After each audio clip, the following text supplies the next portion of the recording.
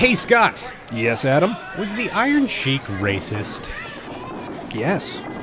Really? Reverse racist. Yeah, that's right. It was white man's caricature of Middle Eastern culture. Pretty much. I think this also is the longest intro we've ever had. Cue the music.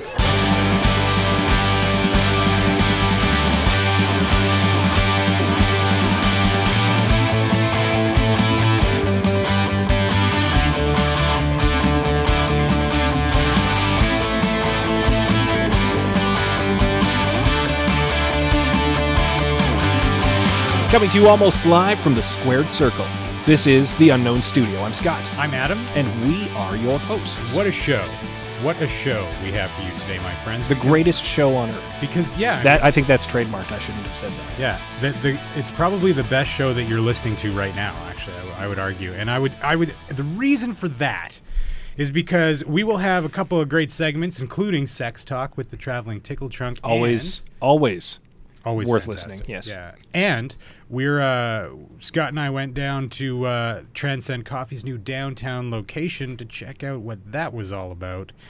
So you'll hear more about that on the show, but right now we have Ryan Rowe in the studio with The Accident Will. He is the guitarist and lead vocalist. Ryan, thank you for joining us. Hey, thanks for having me, boys. Now, we started out talking about professional wrestling, and maybe it wasn't professional, but I understand you trained as a wrestler. I did a couple years back when I was living down on the coast. I went to the school that the local promotion Extreme Canadian Championship Wrestling operated, the Slam Academy. One of my lifelong dreams besides music was to be a pro wrestler. I gave it a shot. I was pretty injury prone, and it is very difficult. Eventually injuries forced me out.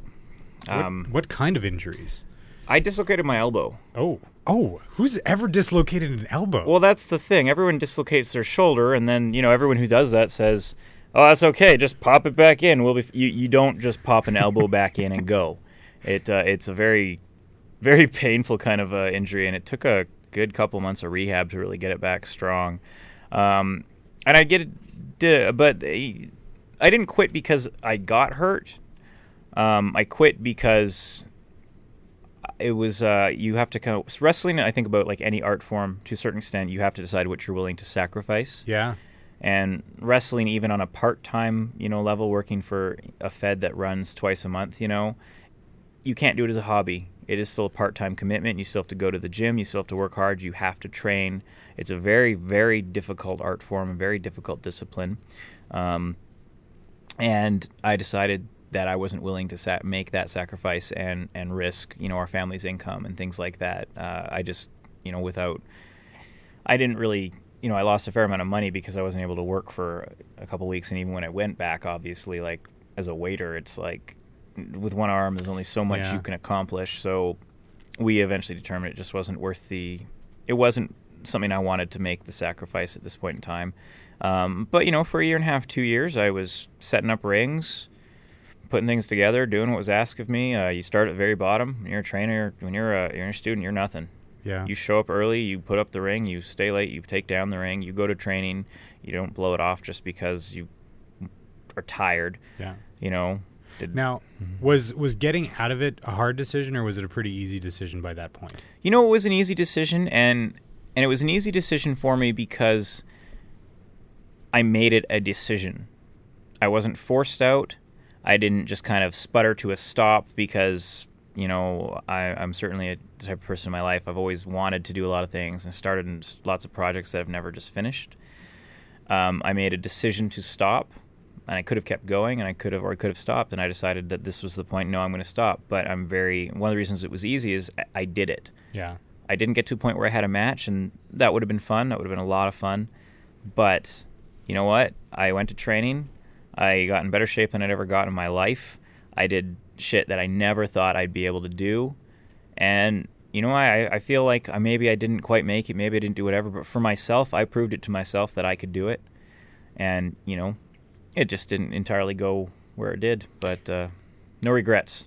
Fair enough. Now, are you still quite fond of watching wrestling on TV? Do you even watch WWE? Yeah. Yeah, I mean, you got to watch WWE. I mean, I know a lot of indie fans don't like the WWE, but The thing about being in wrestling, and I'm very careful in what I choose to say here, is it obviously, I think, gives you a completely different perspective.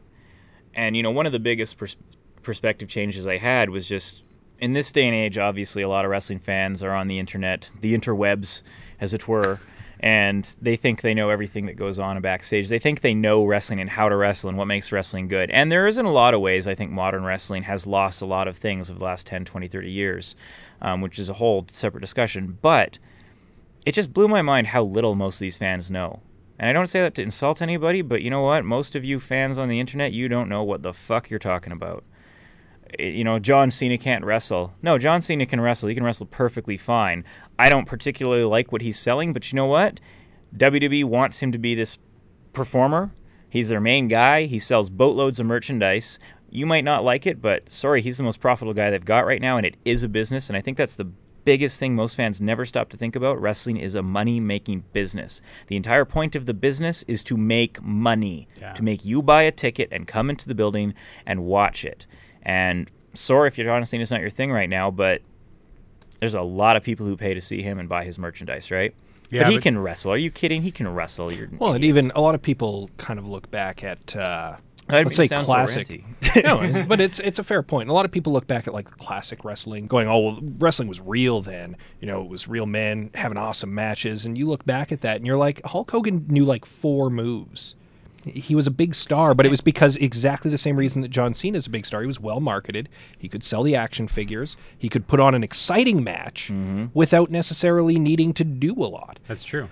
Why would most art forms in a lot of ways less is more. Yeah. Right? Kiss rule applies. The thing about Hogan, first of all, there is that thing that can't be taught.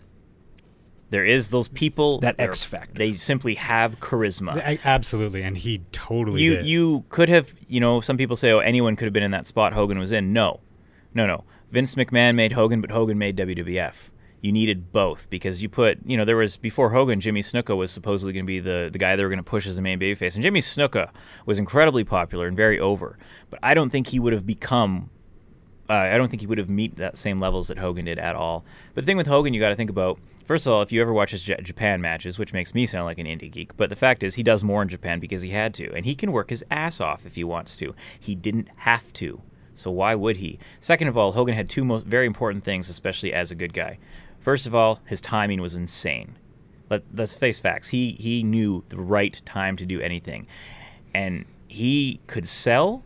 Hogan looked like he was getting the crap beat out of him in every single match. All his facial expressions, his body language, everything. Second of all, when he did his comeback, he had something called fire. And you can see it. You could watch some random wrestler guy do the exact same thing Hogan did, and it's not believable. Because you just have to have that inner fire. You have to show that fire, and that's when the crowd goes, yeah. Yeah, and even if it was over the top, I think that it was easy to as a viewer to just be like, no, this is the way it is. This is totally realistic to me. I buy into it. But then you'd see another wrestler try to do the comeback from being pummeled, and you'd be like, yeah, I don't buy it. No, and that's exactly it. If wrestling was easy, everyone would be making money hand over fist right now. Yeah. Wrestling isn't easy. Wrestling is very difficult, and the physical side of it aside, and obviously people do the wrestling as fake thing. And I think in 2011, I think we can get over that now. We all get it. We all know wrestling is not a pure athletic competition, but wrestling is an insanely demanding and physical performance art. I've likened it to ballet. Hear me out. Ballet is an incredibly demanding, very physical art form. It is something that people have to constantly keep at like their peak physical condition. They're constantly training. They're working their asses off. Their injuries happen all the time. It's incredibly demanding, and you wouldn't look at a ballet performance and say, well, that's not really athletic. Well, it is. It's not a sport, but it's athletic. And I say the same thing about professional wrestling. Well, I think that's where people get... figure skating, I think you'd almost put in a similar thing. And you got to put in the Jim Ross quote. This ain't ballet, folks. But at the same... I don't disagree with you at all. Scott just said it was. I don't disagree with you at all because it is more akin to ballet or figure skating. As much as that is not manly and macho to say... I think there are some male ballet dancers who would disagree with you on that point. Absolutely. Absolutely. A lot of Russians, maybe Ivan Koloff would have some appreciation for all that. Or Nikita.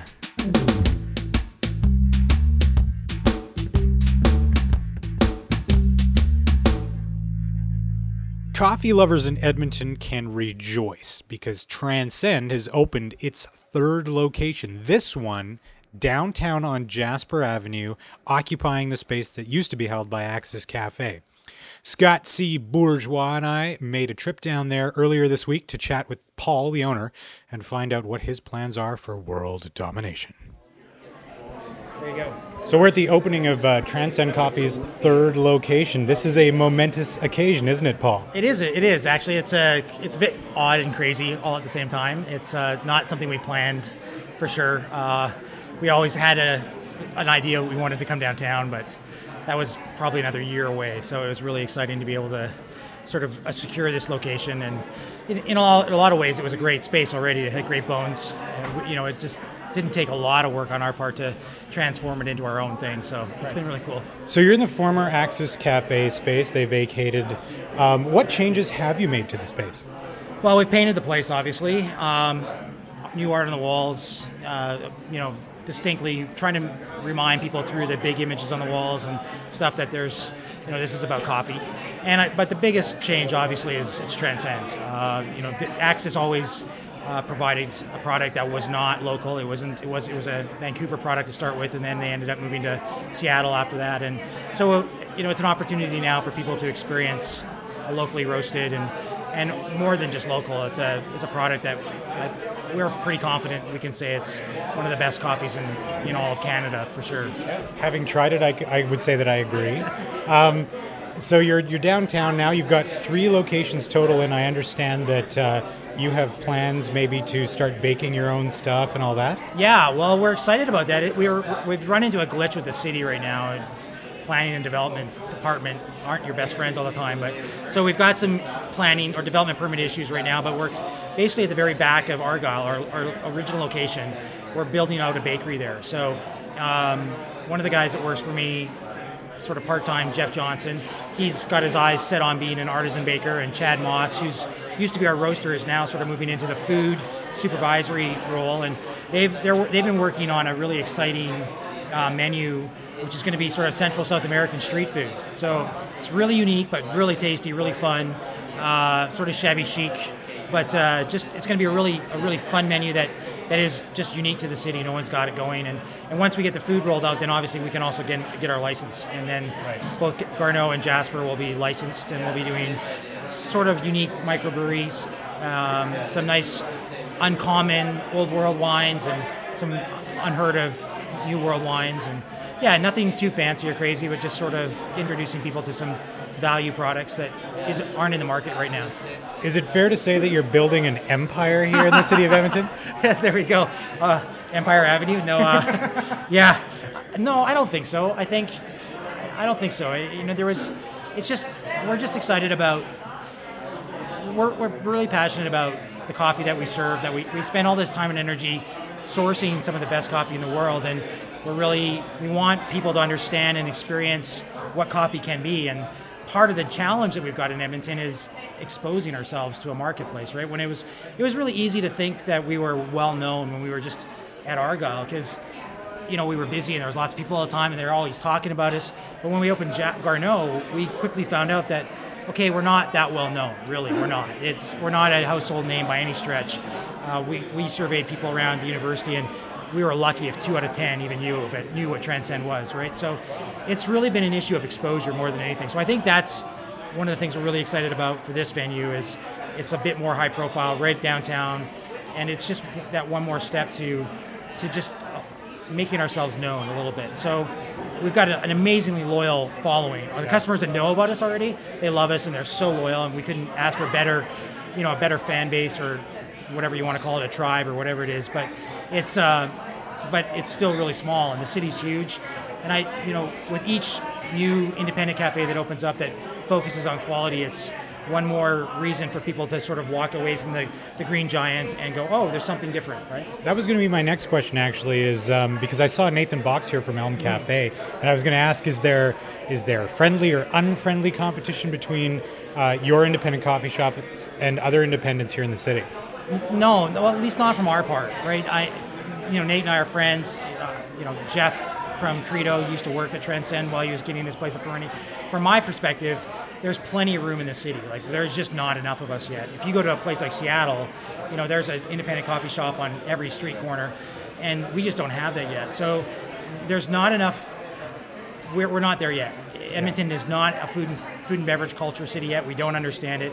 So the more there are of us, the better. And so I'm thrilled that Nate's serving good 49th Parallel coffee down the street.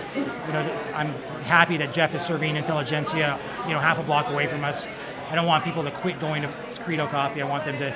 What I hope Transcend can add to the equation is that we again awaken people's idea to this, or their awareness to this notion that there's something different. That there's something other than Second Cup or Starbucks or Timmy Ho's, right? Like it's, and they're not just different, but there's a substantial departure from that, and people start to understand, because that's really the big deal for us is we want people to understand all the issues that come with coffee, right? It's this black beverage that so many people drink.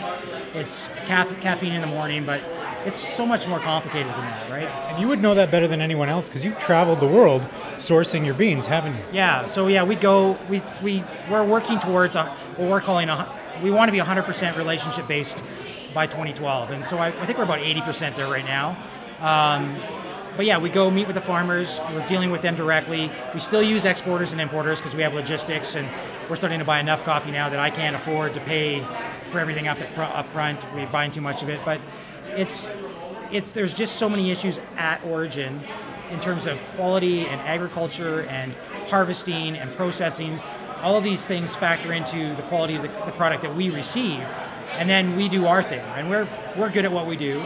We have a great roasting team. We've got amazing baristas, but so much of what we do is dependent on what happens at origin, and it's about that partnership with the producers, and it's also a learning for both of us. They learn from us, and we learn from them, and to the point now where we're seriously contemplating actually buying a farm in Costa Rica. Holy cow, that's huge! Yeah, it's sort of this multifaceted vision of vertical integration where we're growing our own coffee. But it's more than that. It's an opportunity for us to really start to understand the dynamics and the forces on the ground where coffee grows. Because it's easy to sort of, it's dangerous to sort of come into a country where coffee grows and then sort of you're the white guy with all the answers, and they look to you because they want to sell you the coffee, and they're like, well, what should we do? And I'm like, I don't know. I'm not a coffee farmer. Like, that's not what I'm about. But so it's giving us, we want to have an opportunity where we can really start to understand the dynamics at force, how different varietals do under different conditions, what weather conditions and different terroir do to the quality of the coffee. And then obviously it'll give us an opportunity as well, because we really want to start to do this sort of coffee ecotourism thing. And if we have our own place, it'll be a lot easier to bring people down and give them more in-depth understanding of what's going on, in coffee-producing countries. Kind of almost like a winery tour of coffee. Yeah, well, we were going to do it this year. Like I was actually interviewed on Global, and we were trying to put one together for like this week, or next week actually, and people were just like, oh, that sounds awesome, but it's too short notice. And then when this opportunity came up, it was like, there's no way. We can't do all of it together. So the plan is for next February to do a coffee tour. And we're going to take 12 people, and they're going to visit the farms that we buy coffee from in Costa Rica. They're going to learn about how coffee grows and see it processed, see it picked, have a little fun too. We'll visit the cloud forest and go to the beach and all that stuff. But so we're going to do that regardless. But if we had a farm, it would just be that much more easy for us to not impose and to sort of, this is our space. You can spend a couple days here, and we can really sort of help you understand some of the issues at play. Are there any plans to start selling the beans that you guys roast to other independents in Edmonton? It's a really tough question. We've bounced like a ping pong ball on this one. We started off with wholesale, and then I was like, I don't want to be wholesale. I just want to be retail, and we're mostly retail. Most of our income comes from retail, which is really beneficial right now for us because the price of coffee has gone up about 100% in the last 6 months. The C market's gone up that much, and there's no real fundamentals behind that increase. It's this perfect storm of Colombia and Brazil shorting the markets, which creates a bump anyways. But then it's also the U.S. government and the Federal Reserve pumping money into the economy like it's water because they're trying to stimulate their economy. And banks got all this money. They're like, what do we do with it? And so they're just investing in commodity. And commodities across the board are up, way up, right? So coffee's way up compared to last year.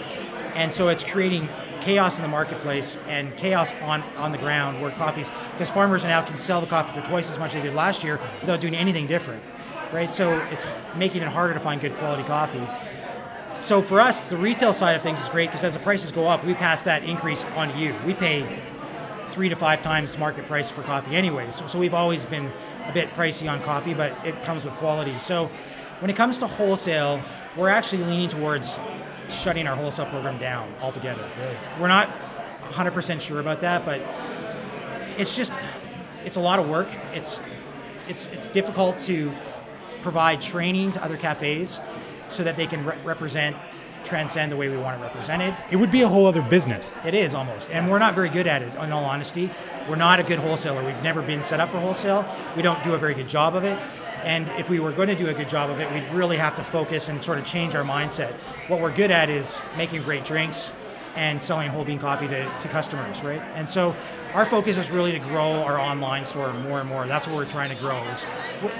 Online is the future. I think we agree with you. Well, exactly. Like it's, in 5 years, I don't buy much stuff at stores anymore. Right? Why bother? Right? You can get what you need, and I think so. For us, we really want to focus online and do a really good job, in Canada, and then maybe push into the U.S. a bit. It's the barriers right now is just shipping. Right, so we're offering free shipping anywhere in Canada if you buy 2 bags of coffee or more, but we're subsidizing it, right? Because it's expensive to ship stuff in Canada. Yeah, So you've got 3 stores now. What other plans do you have for locations in Edmonton, or are you just going to focus on the 3 for now? Yeah, we're going to take a breath, I think, right now. Like it's been a crazy ride.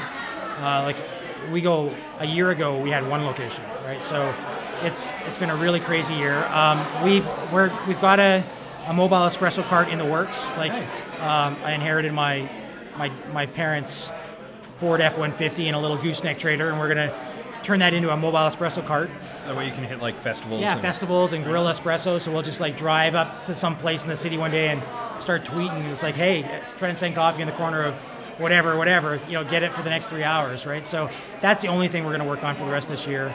And then just take a breath and try to catch get our legs underneath us and enjoy the spaces that we have, right? Because it's a kind of a big business, and we wish you the very best. It looks like a pretty good party, and I think you might see us both here fairly often. That'd be great. Yeah, you're more than welcome anytime. Bring your friends. We will. Thanks for chatting with us, Paul. Yeah, that's great.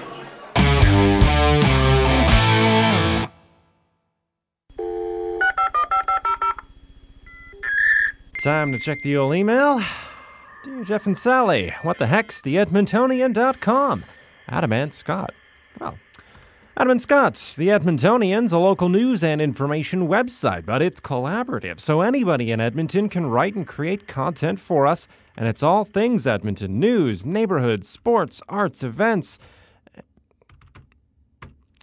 Sally, can you get off the phone? I'm trying to answer emails. TheEdmontonian.com. On the internet since 2009.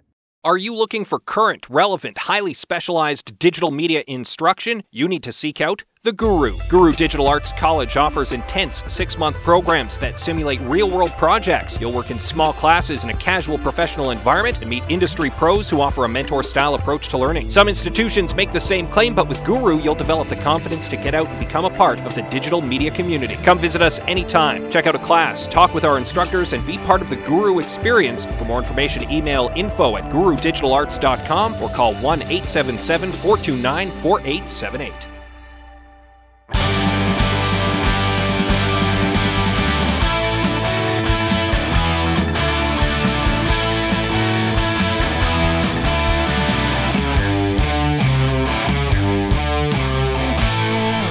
We should take a moment at this time to thank some people who are very special to us at the Unknown Studio. And special because they give us money.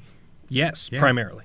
But also because in this particular case, they've given us fabulous prizes for our most humiliating thing ever contest. Which is still going. It's still going. And we want you to be a part of. That's dear right. listener. That's absolutely right. So if you call 509-252-0185 and leave us a message on our Gift of Gab listener line telling us your most humiliating ever experience, you could win fabulous prizes from our sponsors, and they include a $100 gift card from our friends at the Traveling Tickle Trunk. Very nice of them to supply that. Some wonderful Edmonton Journal swag from our friends at the Edmonton Journal. That's right. Those ink-stained wretches provided us with an Edmonton Journal jacket and toque, and they're giving our second place winner 2 tickets to any Citadel production they like to see. Pretty cool. That's sexy. It is very sexy. And finally, last but not least, our grand prize for our most humiliating thing ever contest is being supplied by our friends at Guru Digital Arts College. They are giving away a iPod Touch. So I thought that was pretty great. We really appreciate them helping us out with this. Indeed. So, how do we go from wrestling to music? If wrestling is a business and you're in another business, the business of music, how much is that about the art form for you? How did you get into it? That kind of thing. How do you go from wrestling in Halifax to waiting tables with one hand? Wrong coast. Sorry. Vancouver. I don't know why. Vancouver. And if you are in the Lower Mainland area, I highly recommend Extreme Canadian Championship Wrestling, ECCW.com. Some very, very talented local bred performers there. Some of now who are in Ring of Honor and such and such. Well, I mean, the thing is, music is my first love. I see. And I mean, I don't know. There's no real rule. There's just, you just eventually fall into music, and some people like music, some people love music, I suppose, and being at the age I am, when I'm really at the age to start appreciating music. I mean, backtrack first of all, I was raised on some decent tunes, right? My dad, I grew up Tragically Hip with AC/DC, with all sorts of good classic rock, because that's what my dad listened to. So it's not like I was growing up in whatever. I mean, but I was still, 8, 9 years old. I'm listening to New Kids on the Block and whatever, right? Yeah. But when I really started getting into music on my own was when, it was kind of right around the time of Kurt Cobain's death. Okay. So I was just a little too young to be into it when it first hit, but it was a little bit after that. But I think the first thing that really, I remember Collective Soul's self-titled album with Gel in December was a huge album for me. Soul Asylum, Misery was really big for me. Offspring Smash. Tea Party at the time, it was The Edges of Twilight. But the first thing that, I loved that stuff. The first thing that I remember just was something special for me. There are 2 songs. One would have been Tonight Tonight, the first time I saw that music video by the Pumpkins. Yeah. Just, I'm chills thinking about it now. The first time I ever saw that video, I was like, wow, what is this?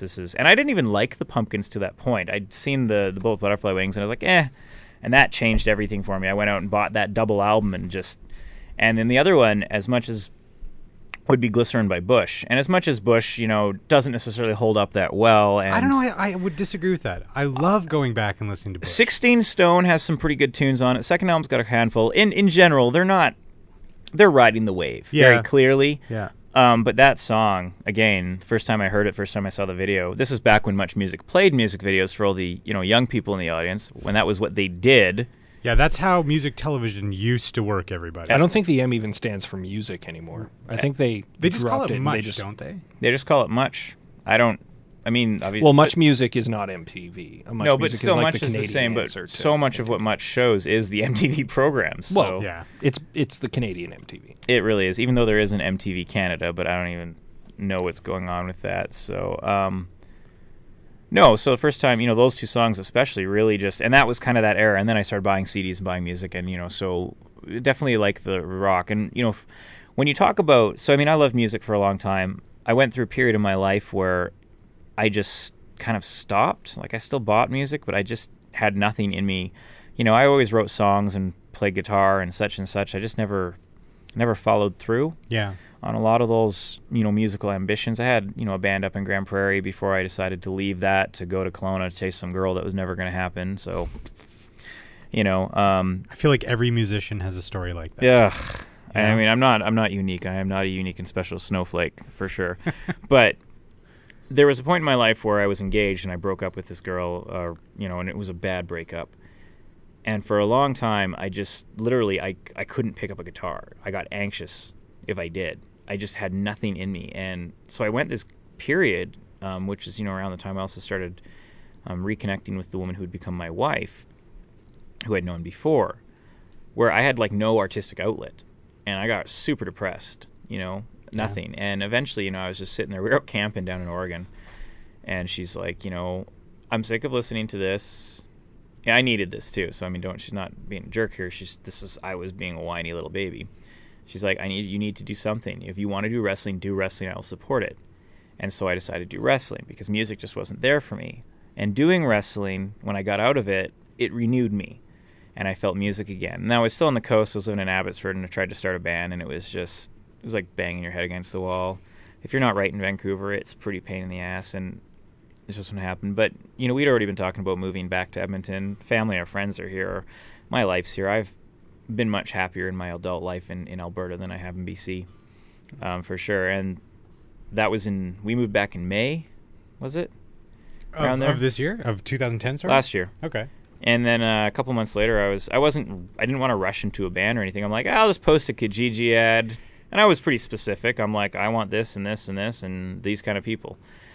And then Brian, who plays bass, and Jen, who plays drums, kind of all connected with me through that. And we eventually got us all three together, went to have a jam. And in the process of that jam, like pretty much wrote a song, played it for 2 hours, and sat there and kind of said, I don't know about you guys, but I'd like to keep doing this because and that song it's a song we love playing. It's called It's a Trap. And the arrangement has not changed all that much. That's awesome. From that first practice, like other than adding lyrics and, tweaking it and making it better and, making sure everything, all the parts, all the transitions work. And that was kind of the start of it. So since then we've been jamming. And, we're just now starting to want to really get out and do gigs and things like that. We didn't want to rush. We wanted to bring something to the table once we started playing. So that's basically the genesis of that band, and it's wonderful. It's the chemistry between the three of us is fantastic.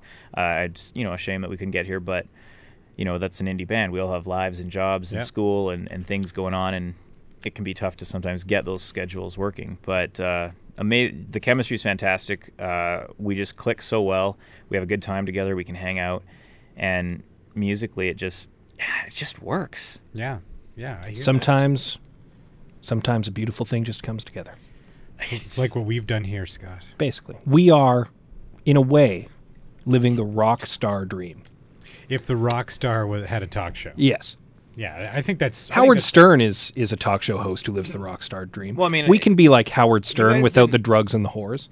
Well, I don't know about that. Well, you guys didn't tell me that you had like fangirls beating on the glass when you were doing the show. Yeah, geez. We've actually had to start hiring security to when we record because I'm not sure if I feel like I'm in Hard Day's Night or a zombie movie actually, but either a way, little both really. Yeah. Let's be perfectly honest. Some of those people are undead. Oh, okay. That's fair. There's no question. Absolutely. So you meet Jen and Brian. Correct. And you find you've got this fantastic chemistry to get together, and now you guys are coming out with an EP. Correct. Tell us a little bit about that and what the process of recording it was like. Well, we want to get together about July, so we playing, and the thing we really felt like, you know what? What's the point in going out and trying to sell ourselves with no music for people to listen to? So Brian knows this guy in town named Jeffrey Walter. He plays guitar in a hardcore band called As Bold as Lions. You can check them out on MySpace and Facebook and stuff. They're a heavier band, definitely in the hardcore scene. And he's just got kind of a little startup home studio going on, and Brian's buddies with him. So we basically was like, okay, I'll record you guys. We'll record some songs with him for... I think Brian actually, the cost was Brian gave him a spare Telecaster he had. So that was the cost. We gave him a guitar to record us and mix it. And, it's very raw. It's very, it's a representation of what the band sounds like and sounds live. But it's, pretty solid. It was a cool experience. It's a weird experience because by the end of recording, you're a better musician. But that recording's kind of capturing that stuff that's there. So now Right. we go back and listen to it, and I'm like, well, we could have done this better and done this better, and we're better this, and we play this song better now. But, you go with what at the time. Recording is cool. I mean, obviously, anyone who's been in the industry knows, tons more about this than me, and it's new to us, but it's a lot of fun. But we're taking it slow, too, So we got this EP. We got this whole thing set up. We got it mastered by my friend Nathaniel Sturr up in Grand Prairie. He has a studio called Dovefire Sound, which is dovefirerecords.com. And he does a pretty good job. So he mastered it for us. He's a good friend of mine. He just wants to support the band, so he did it for fun. And so we got these 5 songs. We got this EP. We got it pressed locally at Gateway Screen on 118th. Nice. And they're good for short runs of T-shirts and CDs and things like that. And Johnny's really helpful and helps you figure shit out. And so we got a small run of that. And, we're going to do a big CD release bash on March 11th at DV8 Tavern, which is 8307 99th Street, just north of White there by that pawn shop. But it's a cool little underground rock bar. Yeah, very close to one of our sponsors, the Traveling Tickle Trunk. Indeed, it is. We'll get don't think more we're into gonna them a little bit. I'm not. Yeah, not the same crowd. Definitely not the same crowd. No. No, so yeah, but it's fun. It's fun to have a recording. It's fun to have stuff like that. It's the indie band thing. I mean, it's something we sell at shows and sell online. It's we don't have. There's no distribution. There's no big record deal or anything like that. That's I think more bands experience than not, right? Yeah, definitely. Are you looking for the big record deal, or do you guys think this is something you'd like to manage on your own or with just a couple trusted friends? Well, the thing about music, and this comes from basically each of us have been playing music for a good long time. Jen is an absolutely fantastic drummer. She's been taking lessons for probably 8-9 years. She still takes lessons. She's doing jazz right now, Wow. which I love because it adds to the band. It gives us some different flavors. And, Jimmy Chamberlain of the Smashing Pumpkins was a jazz-trained drummer. It's one thing that sets that band apart is the drumming because it's different than so much of the grunge stuff that was out at the time. Yeah. And Brian's just a super energetic, great bass player. He plays a Thunderbird bass, which is just so sexy, and he just bounces around on that stage. And he knows a million people, so we all have that. The thing with this band, we've all had friends in bands. We've all watched other bands make mistakes, and the thing with music, I think with a lot of art, there's just nobody to tell you how to do it, right? You do it, you make mistakes. Like, for instance, friends bands of mine, they threw a CD release show, and they didn't have any CDs because they didn't come in time. Oh, brutal. So it's like probably one of the biggest opportunities, especially as an indie band, to sell your CD to the people who are there because it's your CD release show and they didn't have the CDs. And there's various reasons for it. It wasn't just it wasn't like they just made a terrible decision. It was just again a learning thing, and all these other things. And I think the biggest thing for us is Jen's in school. Brian's doing some school too, and works full time. I work. I have a wife. I have a baby on the way, and I'm going to school in fall too. So in that respect, like I said before, wrestling, you can't really do as a hobby. You have to do it part time. Music, I think you can do part time as well. You still got to put in your time. You got to put in your practice, do your thing. And I don't think there's anything. In fact, I think it's wise to start small and start local. Yeah. And I think you get all these bands that when they're really young, and you're young, you've got no ties, no attachments. You're like, oh, we're a band. We got to go tour. We got to go do this and this and this. And you tour for nothing. You make no money. You don't really do anything because you're just figuring out. I mean, and that's how you figure out to be a better band. Well, if we go out and tour, by the time we go out and tour, we want to go into those towns with a stage show that we have developed and is awesome, and we are going to kick everyone's ass, and they're going to say, holy hell, The Accident Will was friggin' awesome, and I am going to see them again if they come. You guys should check this band out. Yeah. Rather than go on to stage and be like, well, this band's obviously, figuring themselves out still. And everyone's seen these opening bands that they have nothing going on, right? They're just some band on stage playing songs. We don't want to be that band. And you can't get away from it entirely. But, what fact is, that we played a show at Brick's Bar underneath the Starlight Room last Friday, or February 25th, depending on when this airs. Yeah, I think that was a Friday. It was a Friday. And you know what? We might not have a lot of shows under our belt, and we've got room to improve. There's always room to improve, but we had a ton of energy. We kicked that stage's ass, and there were people who were like, oh, paying attention. They liked the band. That's This great. one security guard told somebody else who was a friend of ours, was like, oh, you just missed them. They were great, So we just want to leave that kind of impact in the room. And if we can't do that, well, then what's the point in setting up a Canada tour? What's the point in doing that? What's the point in setting up a Canada tour for gas money? I don't even see a purpose.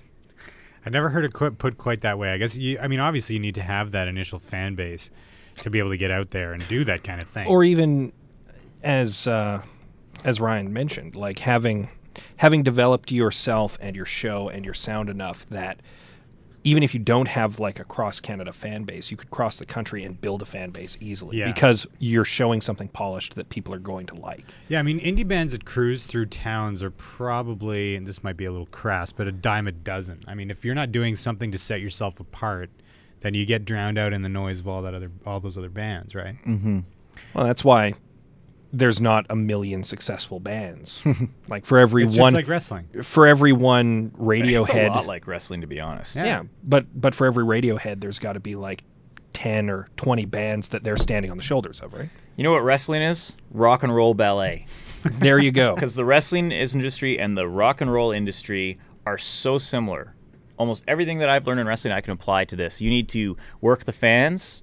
You need to engage the crowd. You need to bring them in, make them feel part of the performance. You need to do all this. You need to go out and have something polished. You need to sometimes feel out your crowd. Maybe we need to not do our heaviest stuff tonight because this crowd is maybe a little whatever.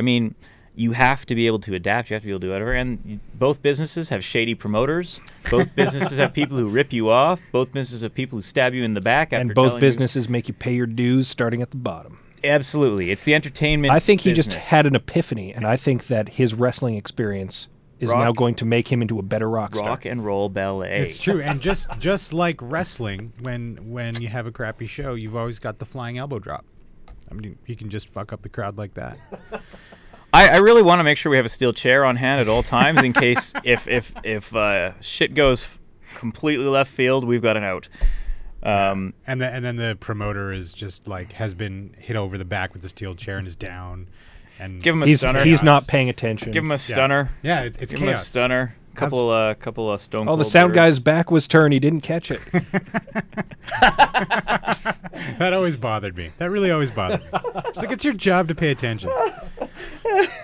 Well played, Scott. So I just popped. That was a pop right there, Scotty. So what was you've recorded this EP. How long was the process, and did you guys find it difficult? You said you had a lot of fun, but I imagine there were days where you felt a little frustrated. Well, being an indie EP, it's something we did, I think probably all told, we maybe did 20 to 24 hours doing the actual recording. And that's basically, we record all the guitars, record all the bass, we record the drums. And Jen took 2.5 hours because she's a lot better than Brian and I. She's just really good, and we're very fortunate to have her. She got clever beats and some rock and stuff. So, but anyways, so we had this one big 8-hour day, and then Jen went in and did her stuff, and then we did it over the winter and the holidays, and it was just really hard to find, really big chunks of time to do it. So we went in for 2 hours here, for 4 hours there, a couple hours here, and then we had one big day, a New Year's Eve day, I think actually we went in early and we did 6 hours to kind of finish it off. And, so the difficulty with that, and this is something that, I think anybody who's ever recorded would be able to tell you. And let me be frank for anyone listening, I don't have all the answers. I have opinions, and I've learned a lot through friends and through the experiences of other people and reading and just observing. So, yeah, main lesson learned, man, next time we record, we're booking, okay, we're taking this time off work and we're going in, we're doing 8 to 10 hour days and we're working. You have to do it as work. The mixing part took longer than expected, but, again, the guy who mixed it, he works a full-time job and has a life and such and that. So it's not like he was going to sit there and he had the time or the opportunity.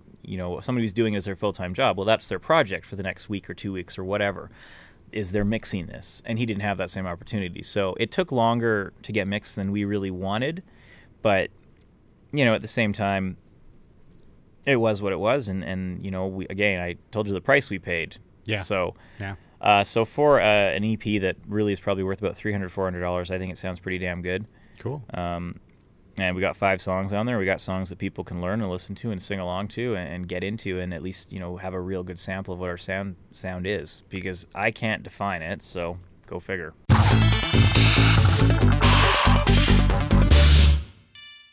Last week, I co-presented at Pecha Kucha 9. Pecha Kucha, correctly pronounced Pecha Kucha, is a Japanese word that means chit-chat. It's essentially a presentation style that gives speakers 6 minutes and 40 seconds to present and develop their idea. They're assisted by 20 slides that automatically change every 20 seconds. You literally have no control over these slides. Now, frequent podcast guest Sean Healy and I decided to give a different sort of presentation. We titled it Urban Planning and Public Health, to keep some people guessing. Essentially, we presented a satire decrying the good things the city started to do in terms of urban planning, but not for the reasons you might think. Here's the audio from our presentation at Pecha Kucha 9, hosted by Edmonton NextGen. This audio is taken from the Edmonton Journal's live stream of the entire event. Here we are. Next up, we have Sean Healy. He's a software developer, and Adam Rosenhart, he's the digital strategist. They're both part of the Society of Men About Town. And they're going to talk about public health and urban design in Edmonton, but kind of with a little bit of a twist. Good evening, ladies and gentlemen. Thank you. My name is Adam. And I'm Sean. And we're here to talk to you tonight about a clear and present danger in the city of Edmonton. If you look at the picture behind me of this vibrant city square, you might think to yourself, man, I wish Edmonton was as busy, as bustling, and as exciting a place as New York or Chicago. Previous city leaders, however, had a different vision for our town, one that saw Edmonton growing out, not up.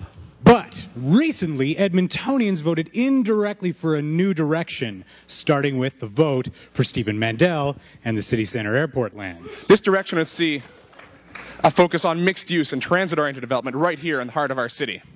Now, Sean and I both voted for Stephen Mandel because we thought he was leading us down the right path in terms of urban planning and the city's growth. But we were wrong. Oh, yes. What we're going to show you tonight, and hopefully convince you as well, is that we need to reverse the direction those fat cats up in City Hall are leading us in. Exactly. Now take the entire concept of downtown revitalization, for example. It seems simple enough, and we've had some success at it. If you build capacity to attract residents to the core, you bring retail businesses into the core, and soon events start to take place and communities form, and before you know it, you have a thriving and unique neighborhood right in the center of the city. This, however, is quite possibly the worst idea ever. Ever. Edmonton tries its damnedest and does a pretty fine job of providing endless events for citizens all year around. Think of the Fringe, the Winter Light Festival, the Edmonton Folk Music Festival, and Ice on White. These are just a few examples of that je ne sais quoi that allows Edmonton to brand itself Festival City. These are the events that allow citizens to come together, commiserate over the cold indifference of Jack Frost, or enjoy the incredibly long, bright, warm summer days that make this a great place to live. And these same events are putting us all in tremendous peril. Tremendous peril. And then there are left-wing conspirators, like Councillor Don Iveson. You know, the type of person who brands himself not as a aggressive, blood-spitting communist, but as a progressive. He would have you believe that the sign of a modern, vibrant city is a transportation system like Edmonton Transit servicing all corners of the map.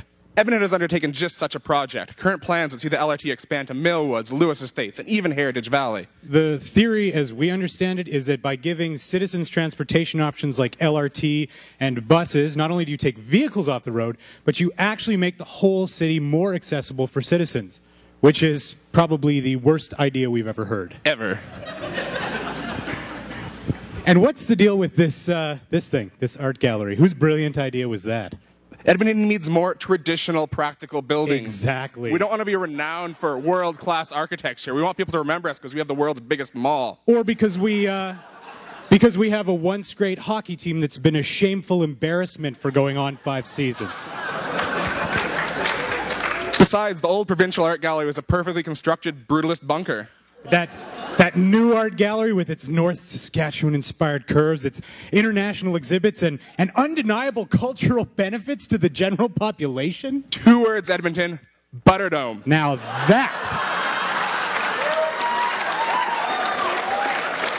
that is architecture. Architecture. And what is this obsession with putting Edmonton on the map? As much as possible, we should try to stay off of all maps. And that means no more medical, pharmaceutical, or nanotech research. I mean, who cares if we've got the Edmonton Protocol? The byproduct of research that leads to important discoveries like that could be dangerous. Even cataclysmic. Won't someone please think of the children? At first, we couldn't figure out why the decriers of this new direction were being so unreasonable. And then it dawned on us, this upstart next-gen crowd has no clue. Edmonton is in danger, my friends, not from communists, data loss, or even coal. But from the completely plausible and totally inevitable zombie apocalypse. Why are they laughing? This is serious. This is very serious. It's undeniable. It's science. And science tells us we're moving backwards, not forwards. Science tells us we've had it right all along. Medical research, pharmaceutical progress, and nanotechnology, being among the most likely causes of a zombie apocalypse, have to cease immediately. And all scientists, researchers, and doctors expelled from the city. And the LRT, whose harebrained idea was that? I think I know who. More social engineering? Yeah, more social engineering, Did exactly. we learn nothing from 2005's Land of the Dead? Exactly. Zombies are clever. The LRT is going to be simple, accessible. They're going to figure it out. And an art gallery, really, Edmonton, with a beautiful set of exhibits, an inspirational foyer, highly breakable floor-to-ceiling windows, all right, and countless priceless works. Useless. We'll need a bunker, or a series of bunkers. More the better. Devoid of all artwork, natural light, or any conceivable zombie access points. And all these festivals, Ugh. allowing people to come together, get Gross. to know each other, spread community, spread disease. Exactly. Because you know what comes next? I do, Sean, a taste of Edmonton. For zombies. Finally, the downtown airport, the issue that should have toppled Stephen Mandel from office. Foolish nonsense, my friends, because it's ridiculous. And the point we're trying to make here is that, well... Those voters knew it. Those voters knew it, and we know it. The downtown airport should never be closed. Never. It's an ideal transportation club located close to our precious core, and it will allow us to resupply our citizens with the weapons they need to defend their homes, their businesses, and their vintage Oiler jersey collections. We used to want the same thing that all of you do now. We did. Vibrant, energetic, global city. A destination and haven for budding entrepreneurs and leaders in arts and culture. But Edmonton must get back to its roots as a walled city, as an impenetrable, impregnable fortress. We should still be called Fort Edmonton. We should. We should be hardening ourselves against the inevitable zombie infestation, which is only defensible through Edmonton's oppressivist architectural tradition, key eye towards the drab and uninspired, yet zombie-proof future. Thank you.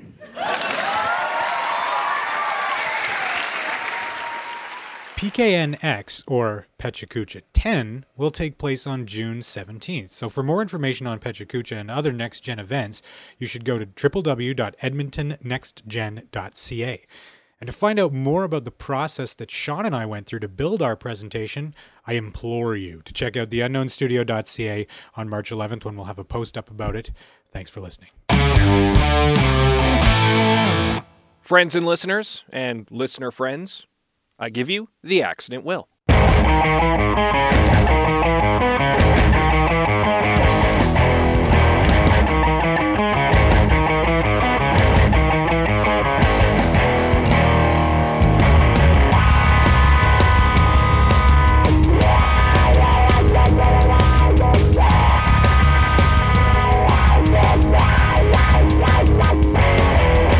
She is your sister, your daughter, your love.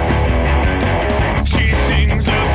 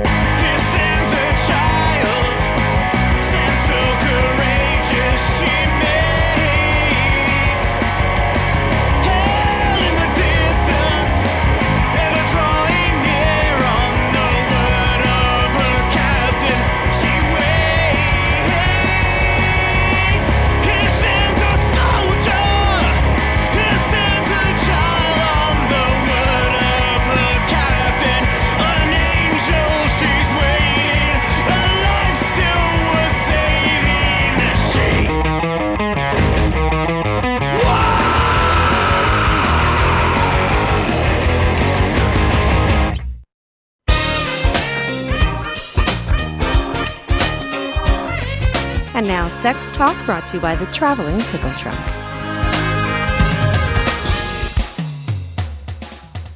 Hey, I'm Lauren from the Traveling Tickle Trunk. As you're all aware, March 14th is Steak and Blowjob Day. Oh wait, you didn't know that?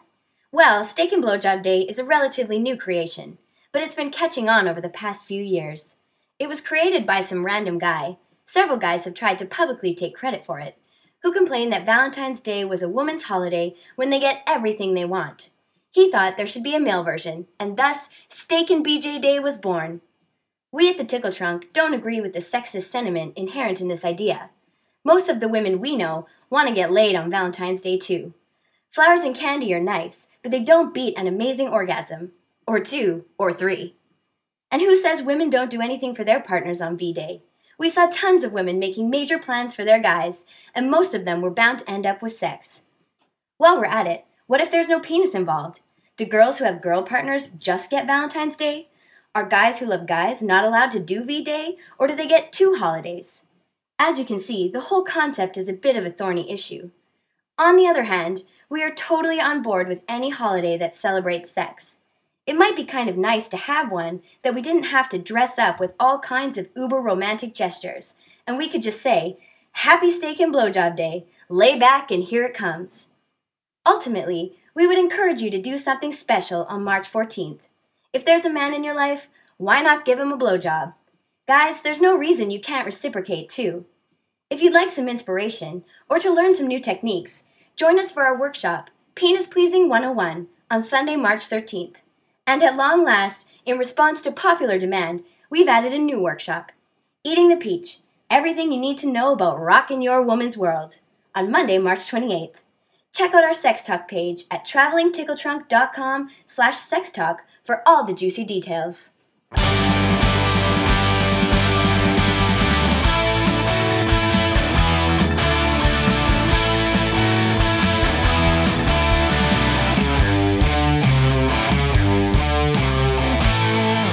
Is there a plan to send it to radio stations like Sonic and try and become the band of the month or anything like that?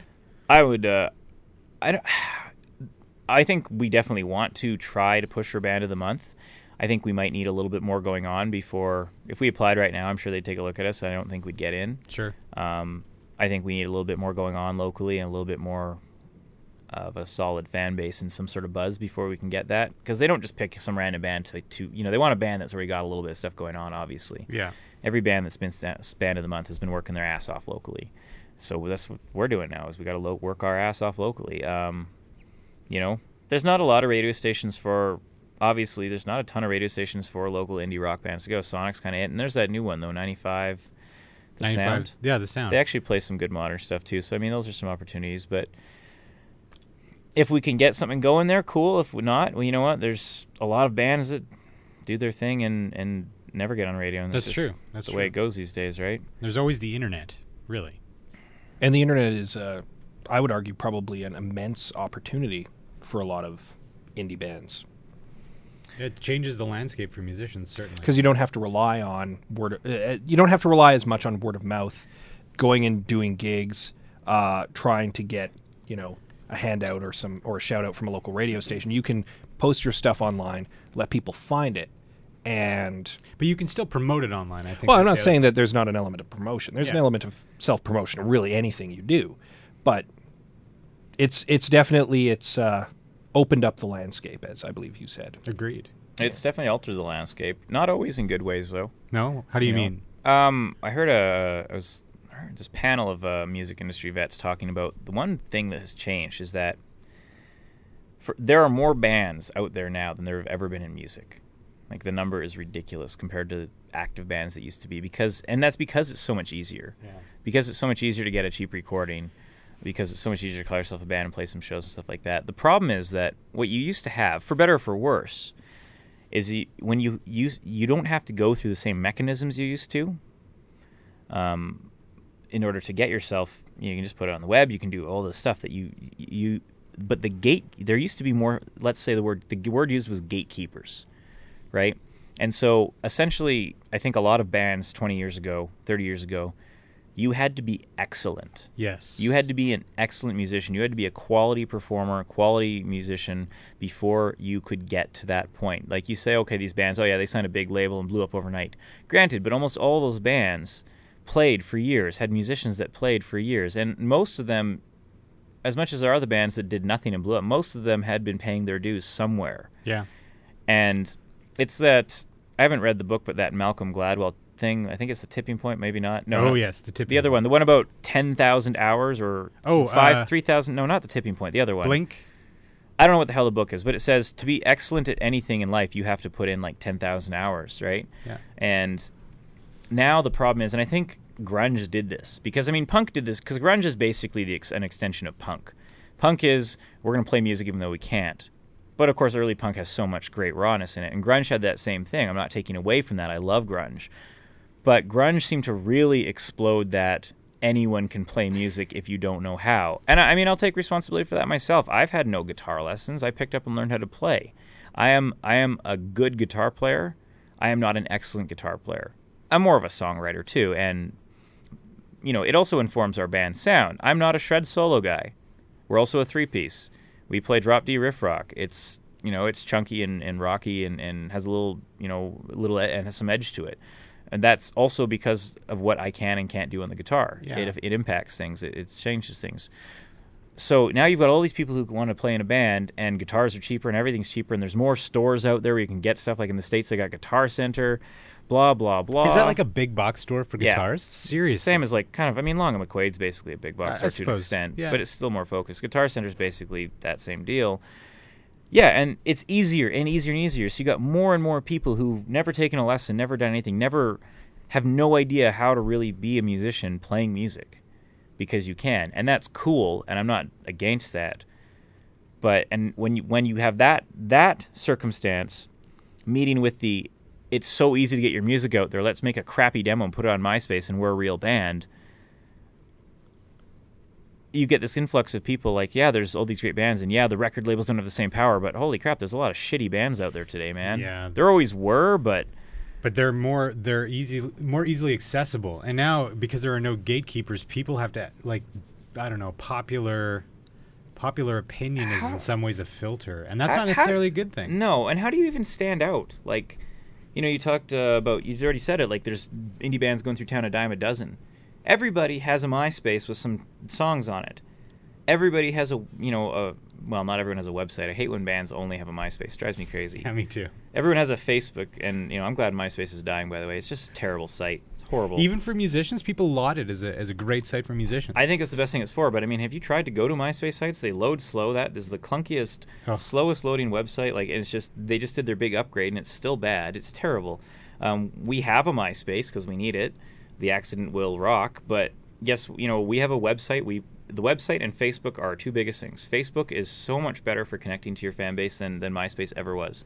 And well, that's where everyone is. That's where everyone is, exactly. You don't have to just specifically go there. MySpace was great because it was free streaming, especially when we were talking about, that's just gone down in price more and more, but there was a time when trying to get something streaming online, where the hell would you do that? Yeah. And MySpace is sitting here, we'll let you put music up. Like, you know, that was sold. For nothing. For nothing. Sold. And that's, you know, especially when MP3.com died, MySpace really stepped into that gap and, you know, made it possible for musicians to do that thing. So, I mean, long story short, I mean, somebody could sit there and say, you know, I think our band is better than that. Our band is better than that. We have a 5-song EP. It's a little raw, but it rocks. We've got good songs on there. And, you know, if you've got good songs, whatever. The rest all follows. You've got good songs, it's fine. They'll stand out if your production isn't perfect, right? You Absolutely. Know what? I'm sorry, we don't have $15,000 right now to go make a professional record, and it would be a stupid investment right now, too. Damn, I was just going to say, if anyone wants to donate $15,000. If you want to donate $15,000, you're more than welcome to. But, I mean, that's the point I made. You said, you know, what's your plans for the future? What's your plans for this? We're starting slow. Yeah. We're starting slow. We're developing our live show. We're going to play the hell out of Edmonton as long as we can. Then you have to cut that back because you've played your hometown too much. Do some local touring. There's plenty of places to play in Alberta. Try and get on some festivals. Try and do all this stuff. And then, you know, in the future, we'll see where it goes. It's like, okay, we've been talking about recording again in August. and spending a bit more time on it and spending some more money on it to get something that we really feel is a real quality album that we can build on, which is knocking the current EP because it's a ton of fun and it's some great songs that everyone should check out. It's only $5 at the show. There you go. And actually online even, we're just doing the Radiohead model, pay what you want. If you just want it for free, if you want to give us $1, if you want to give us $5, you want to give 50, you can have it for whatever you want, even if that number is 0. We just want you to have the tunes right now. When we get there, it's like, okay, well, let's see where we are then in August. Once, if we do this other recording, let's see where we are there. Let's see where we are here. Small goals, small plans, small whatever. And if next summer we're like, okay, let's conquer Canada, well, we're going to hopefully be in a position to do that, or hopefully have a band that we can really start getting on a booking agency and say, we have this to provide. Because we can cold call every club in Canada to try and get shitty gigs, or we can bring a good enough show that some booking agency will say, yeah, we'll book you. Proof of concept is always way easier. Now, I like the idea of starting small, but you must have some even in your own head, outrageous goals. I mean, have we ever talked about goals for ourselves on this show? Because I think probably deep down, I mean, okay, personal goal, I want one day to earn the Order of Canada. I have no fucking idea how that's going to happen. Okay. But that's a goal of mine. Fair enough. So it's a crazy goal. Do you have any crazy goals? Like playing, I don't know, what's a world famous venue? Radio City Music Hall or something like that. You know what I'd love to play? Madison Square Garden. I want to play Seattle, and I want to play the Showbox. Okay. The Showbox is it's a Seattle institution.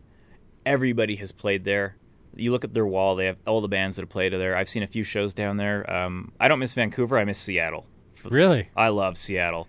Vancouver, I don't give a crap about. Can you tell me what you don't give a crap about Vancouver? Because I feel like so many people go out there because it's the place to be. It's Hollywood North or whatever. Look, I mean, it is what it is. BC's great. Vancouver's great. There's a lot of things to love about it. Vancouver's cool. I mean, you got the ocean, you got the mountains, you got all the stuff. If you want to be in movies, if you want to be in film, if you want to, obviously it's a huge place to go. It's not the only place to go, but it's a big place to go. I just feel like Vancouver, I think I felt it a lot around the Olympics, and the Olympics were amazing. Being around there, being able to walk around the city during that, it was such a cool atmosphere.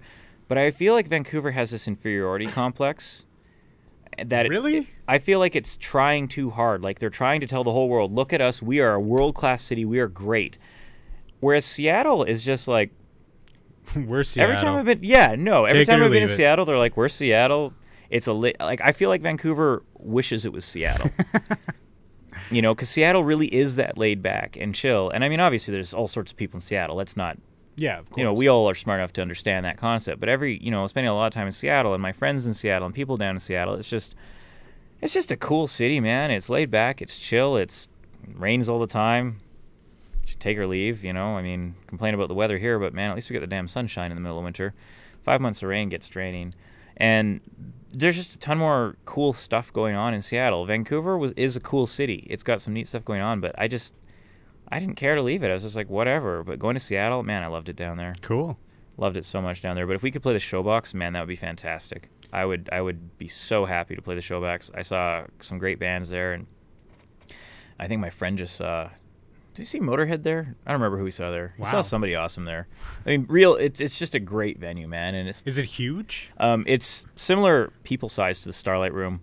It's shaped differently. It's got some different things going on to it. So... it's a similar kind of room. And I mean, a lot of great bands have played the Starlight Room, too. It's definitely one of the premier venues in Edmonton, right? Mm-hmm. And Showbox, I think, has that, too, but just has a longer history. And it's right downtown Seattle. Sweet. It's right by Pike Market. Like, you're right there. So you can go Pike watch Market. is it the fish throwers? Fish throwers are literally right down there. That's awesome. You take the corner, and there's Pike Market. There's the original Pike Place Starbucks, which isn't even a cafe, eh? There's no chairs in it. Is it? But you can buy a coffee there. You buy your coffee there, and you buy the hell out. I don't even know if they have like the full-on coffee menu. I think you might just buy coffee beans and regular coffee there. Oh, okay. It's got this kind of. It doesn't feel like a cafe. It's kind of just feels like this place where you go buy coffee. And they've still got the original logo on the side with the full mermaid. Yeah. The full siren, I suppose I should say, not the current, one which is so cropped in because they don't want to be controversial.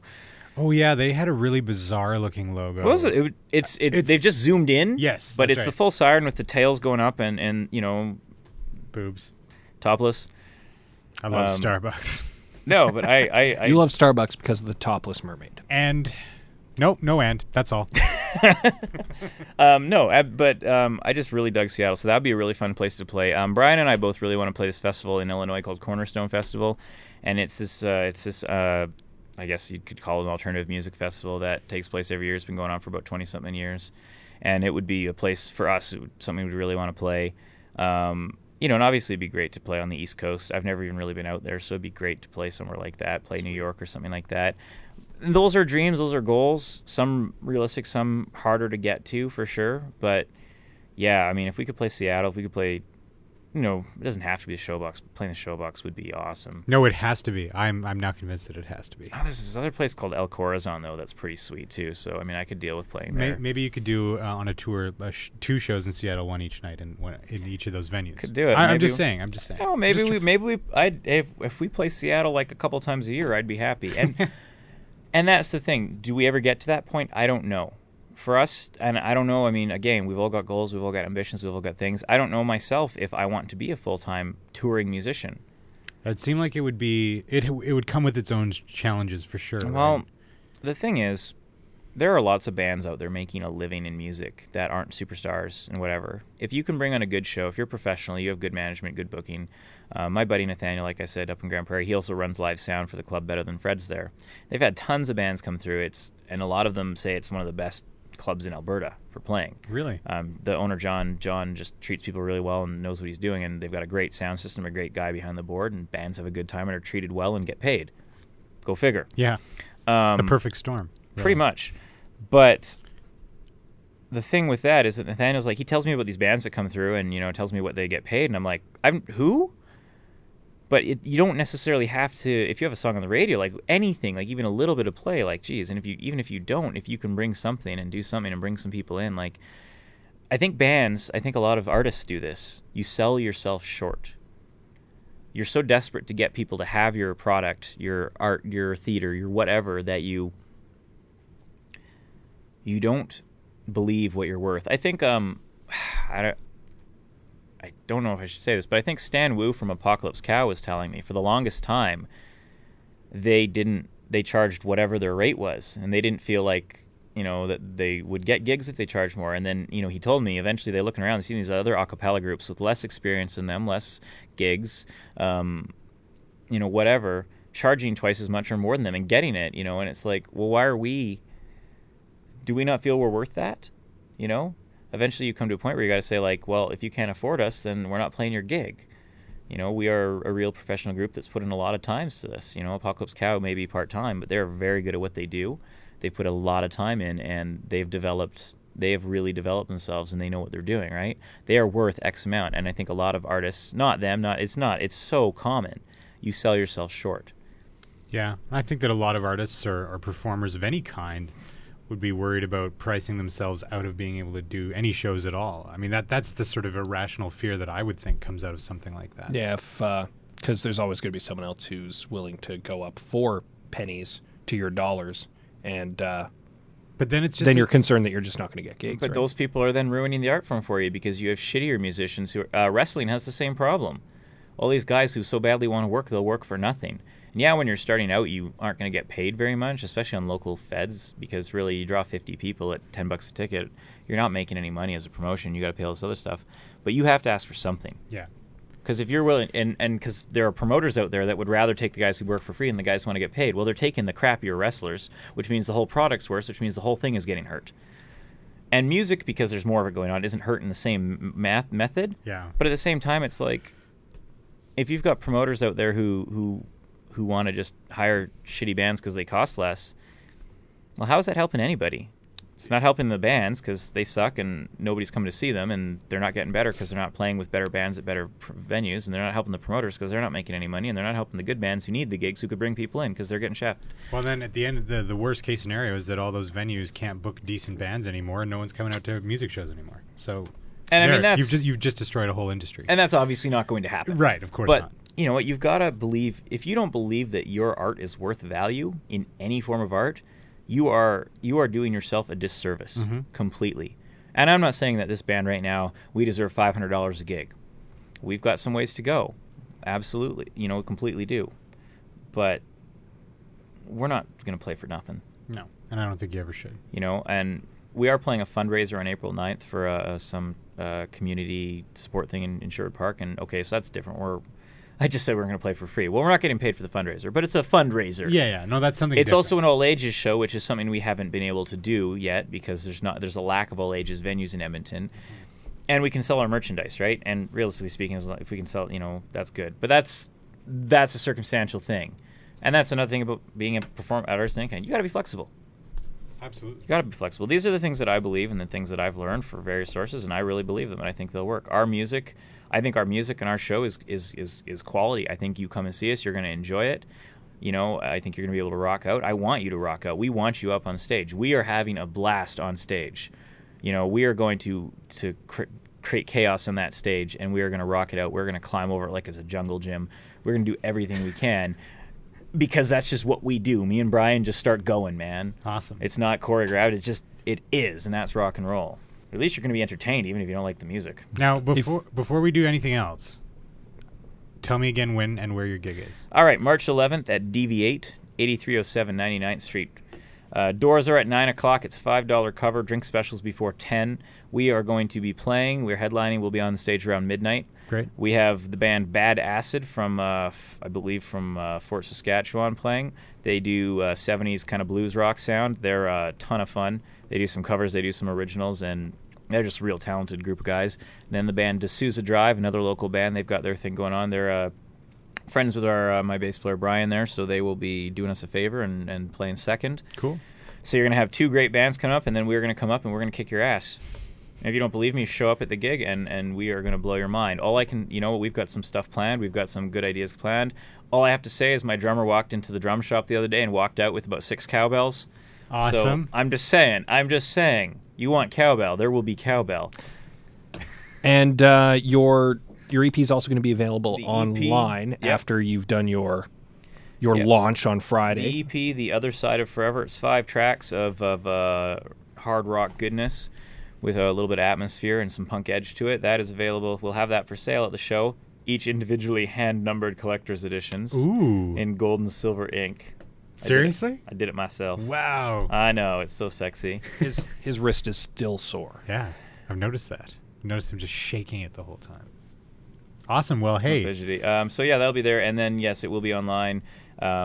We have a little online shop set up. We're gonna have a T-shirt. We got T-shirt for sale there, stickers, buttons, pins. We got all the band crap, right? We got a really cool T-shirt design. We got some other ones coming up the pipe too. They're just you don't even have like the band. It's just a cool ass T-shirt design, right? So sweet. That's the way you got to do it. You want the T-shirt to look cool enough that people will wear it. Yeah, exactly. Period. The band name is just kind of on there as long as the design is cool. So we'll have that, and then online, www.theaccidentwill.com is the main site, which has the portals to our 8 million social networking things, because that's kind of what I guess you need those now. Apparently. I don't even know how you are a band without having them on like 8 different sites these days. But we do have it available, or we'll have it available. We're kind of figuring out the logistics of it for download, full MP3, like 320 kbps MP3 quality. So high quality audio files, digital download, digital EP, and we're going to use the pay what you want model. Cool. At least for a limited time, but so you can just come check the tunes out and just grab them, put them on your iPod, and rock out. Right on. Now then, I think it's time for Adam's favorite part of the show. You mean the Fast 15? I sure do.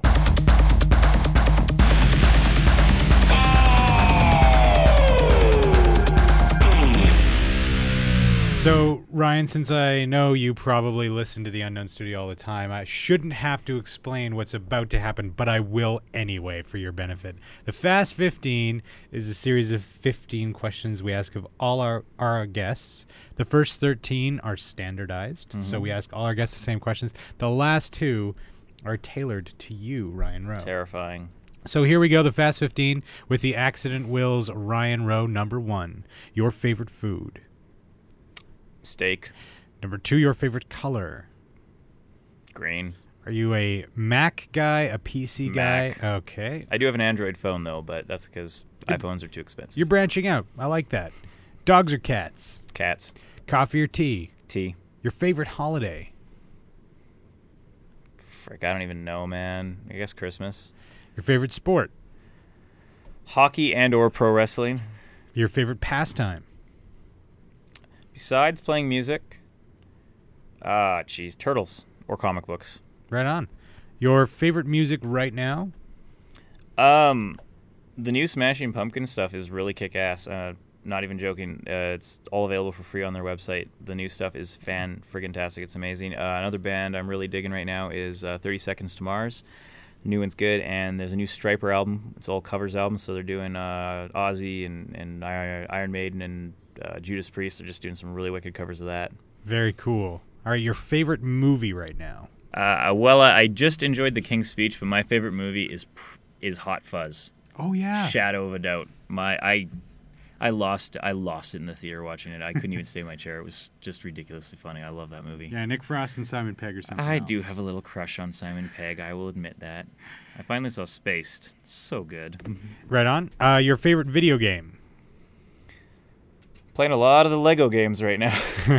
And now, what about Star Wars or Star Trek? We have a song called It's a Trap. Which do you think? I think Star Wars, and I'm okay with that. If you could have one superpower, what would it be? Teleportation. And now we're on to your wildcard questions, Ryan. Your first one, your overall favorite wrestler. Oh, I knew that would stump you. The easy answer used to be Chris Benoit. That is no longer the case due to, obviously, the horrible tragedy that unfolded with that. But you know what? I think probably my favorite wrestler right now is the American Dragon, Bryan Danielson, who currently is Daniel Bryan in WWE. All right. I just love that guy. He's just fantastic. Cool. And your last wildcard question, the last question of the Fast 15, what is the best live show you've seen recently? 30 Seconds to Mars was really good. Where did you see them? They played at Reds or whatever it's called now. Eds, I think. Edmonton Event Center. Yeah. 30 Seconds to Mars played that. I've never really been involved in like 30 Seconds fan base or anything like that, so I'm kind of removed from any trappings of them or Jared Leto being kind of a weirdo. Yeah. I just kind of stumbled upon their music and didn't even realize that so many people liked them. But man, they put on a hell of a show. Leto was like such a fantastic frontman. It was such an engaging show. It kicked so much ass, absolutely one of the best shows. And then this Celtic punk band, the other one that's really great is Flatfoot 56. They came through Edmonton last June, actually, and they played at the New City in their old location before they moved. And they're just Celtic punk from Chicago, and they kick a ton of ass. Well, there you go. That was the Fast 15 with Ryan Rowe. Thanks for joining us today, Ryan. Yeah, it was awesome. I really appreciate it, you guys. Thanks very much for the helping out with the band. And I can promise anyone who comes to March 11th, there will be more cowbells than you can handle, and we might just see a steel chair to the side of somebody's head. Can't wait. You've been listening to The Unknown Studio, episode 44. Our guest, Ryan Rowe. Pre-production by Adam Rosenhart. Post-production by Scott C. Bourgeois. The Unknown Studio is a proud member of the League of Extraordinary Media. You can visit us on the web at theunknownstudio.ca. Thanks for listening.